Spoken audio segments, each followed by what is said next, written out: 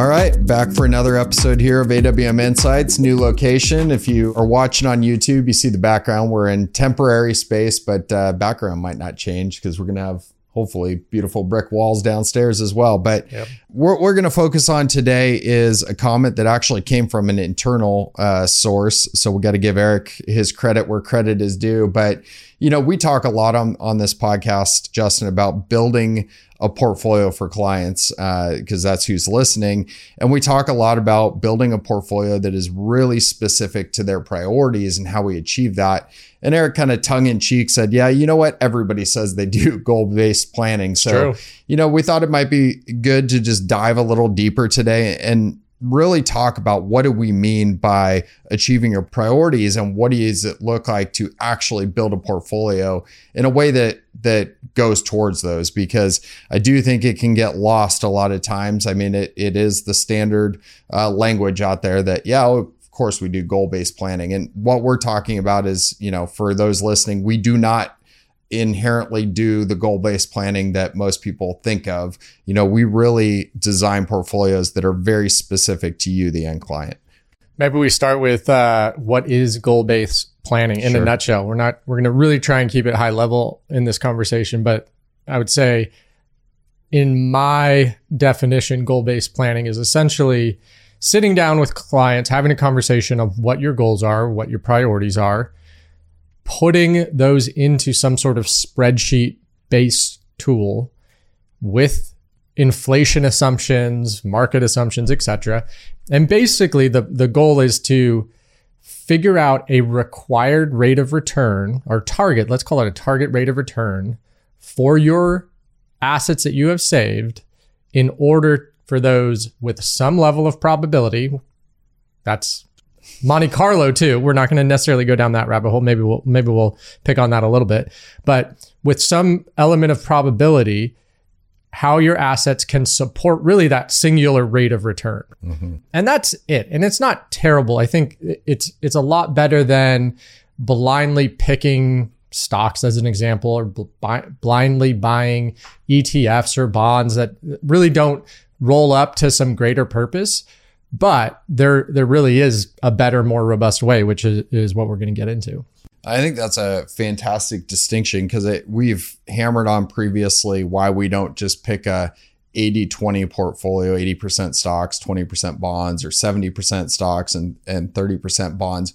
But really, maybe without a whole lot of explanation, the way that most advisors get to those allocations is this goal-based scenario, right? And so you sit down and you lay out with your advisor these goals that you want to achieve.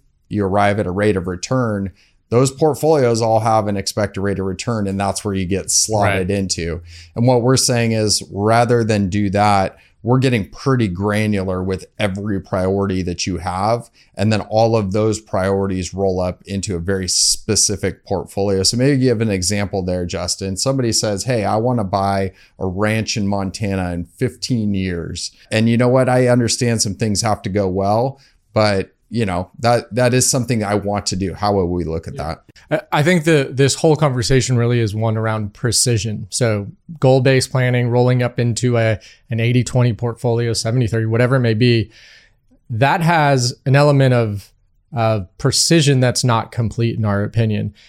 And to answer your question, essentially every single goal or priority that a client of ours has its own asset allocation, its own asset, really.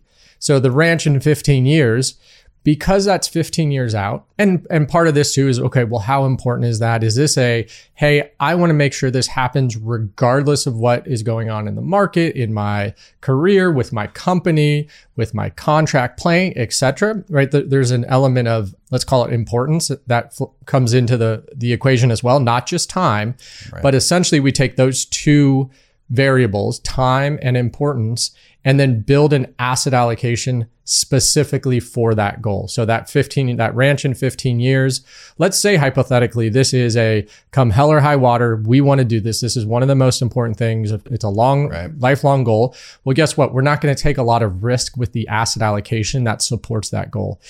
Conversely, if it's hey, it would be cool to happen, maybe 15 years, maybe 20, we're a little bit flexible, well, then that tells us we have some ability to take a little bit more risk. And the asset allocation to support that goal would probably have a combination of equity and some fixed income as well involved with it. But really, I think the takeaway here is each and every goal and priority based on those two variables I talked about, time and importance, has its own very granular specific asset allocation, or you can think about it portfolio essentially, right? There's an asset allocation that matches and supports that goal with very high precision and priorities. And I think that's important. I think when you also, like you had hit on at the very beginning, it's not terrible, this traditional goal-based planning. I think it's actually probably fairly good for the masses, right? But for clients listening, you aren't the masses. You already know this, highly complex situations. And then many of you are on this path. For us, what we're passionate about is really, working with multi-generational families. And where we see this start to the traditional goal-based planning that is fall apart is, if you have more resources than you're ever going to need in your life, right, you don't have priorities to eat up all the resources you've generated, all the money, all the investments, then what would it actually do? It would return actually a required rate of return that's extremely low. So the traditional thinking may say, hey, you don't really need to grow your money all that much to achieve what you want in this lifetime. So let's take very little risk.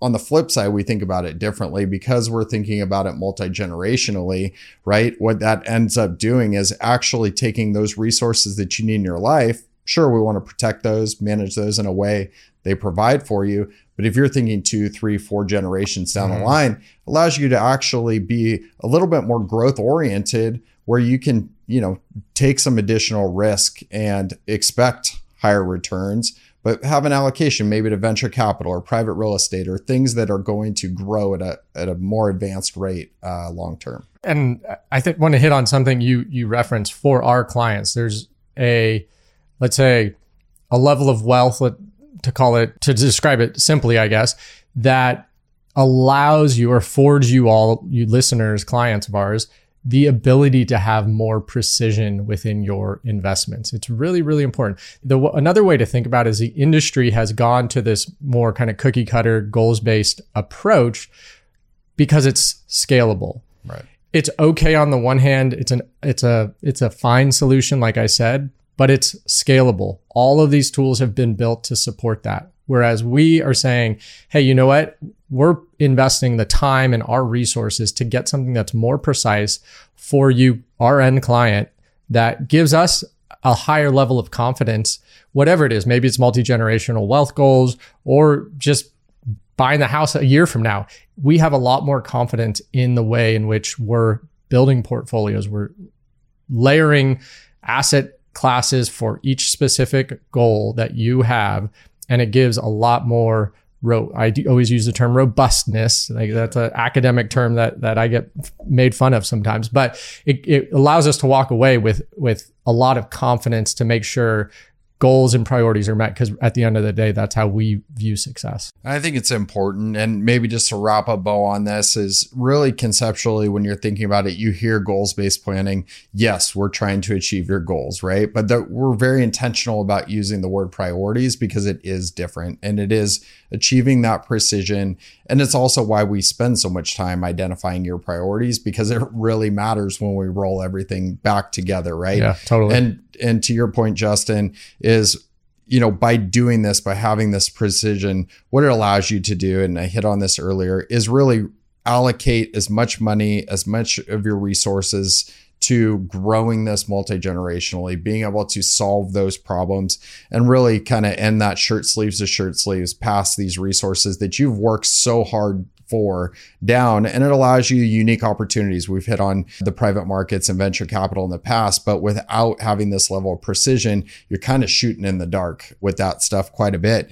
And if you're allowing yourself with precision to tie up your money a little bit longer term with a level of certainty that you can continue to show up. We're seeing in the venture capital space right now. Maybe we'll tease this out for for next week, but there's a lot of people pulling out of the market because they didn't have a really good idea of what they could actually hold themselves accountable to and continue to participate in the venture markets year over year. And if you have this level of precision, it gives you a much higher likelihood of being able to do so. So I guess that's the tease out for next week. But we appreciate you tuning in. Again, that we've got that text phone number, 602-704-5574. We'd love to hear from you guys. But until next time, own your wealth, make an impact, and always be a pro.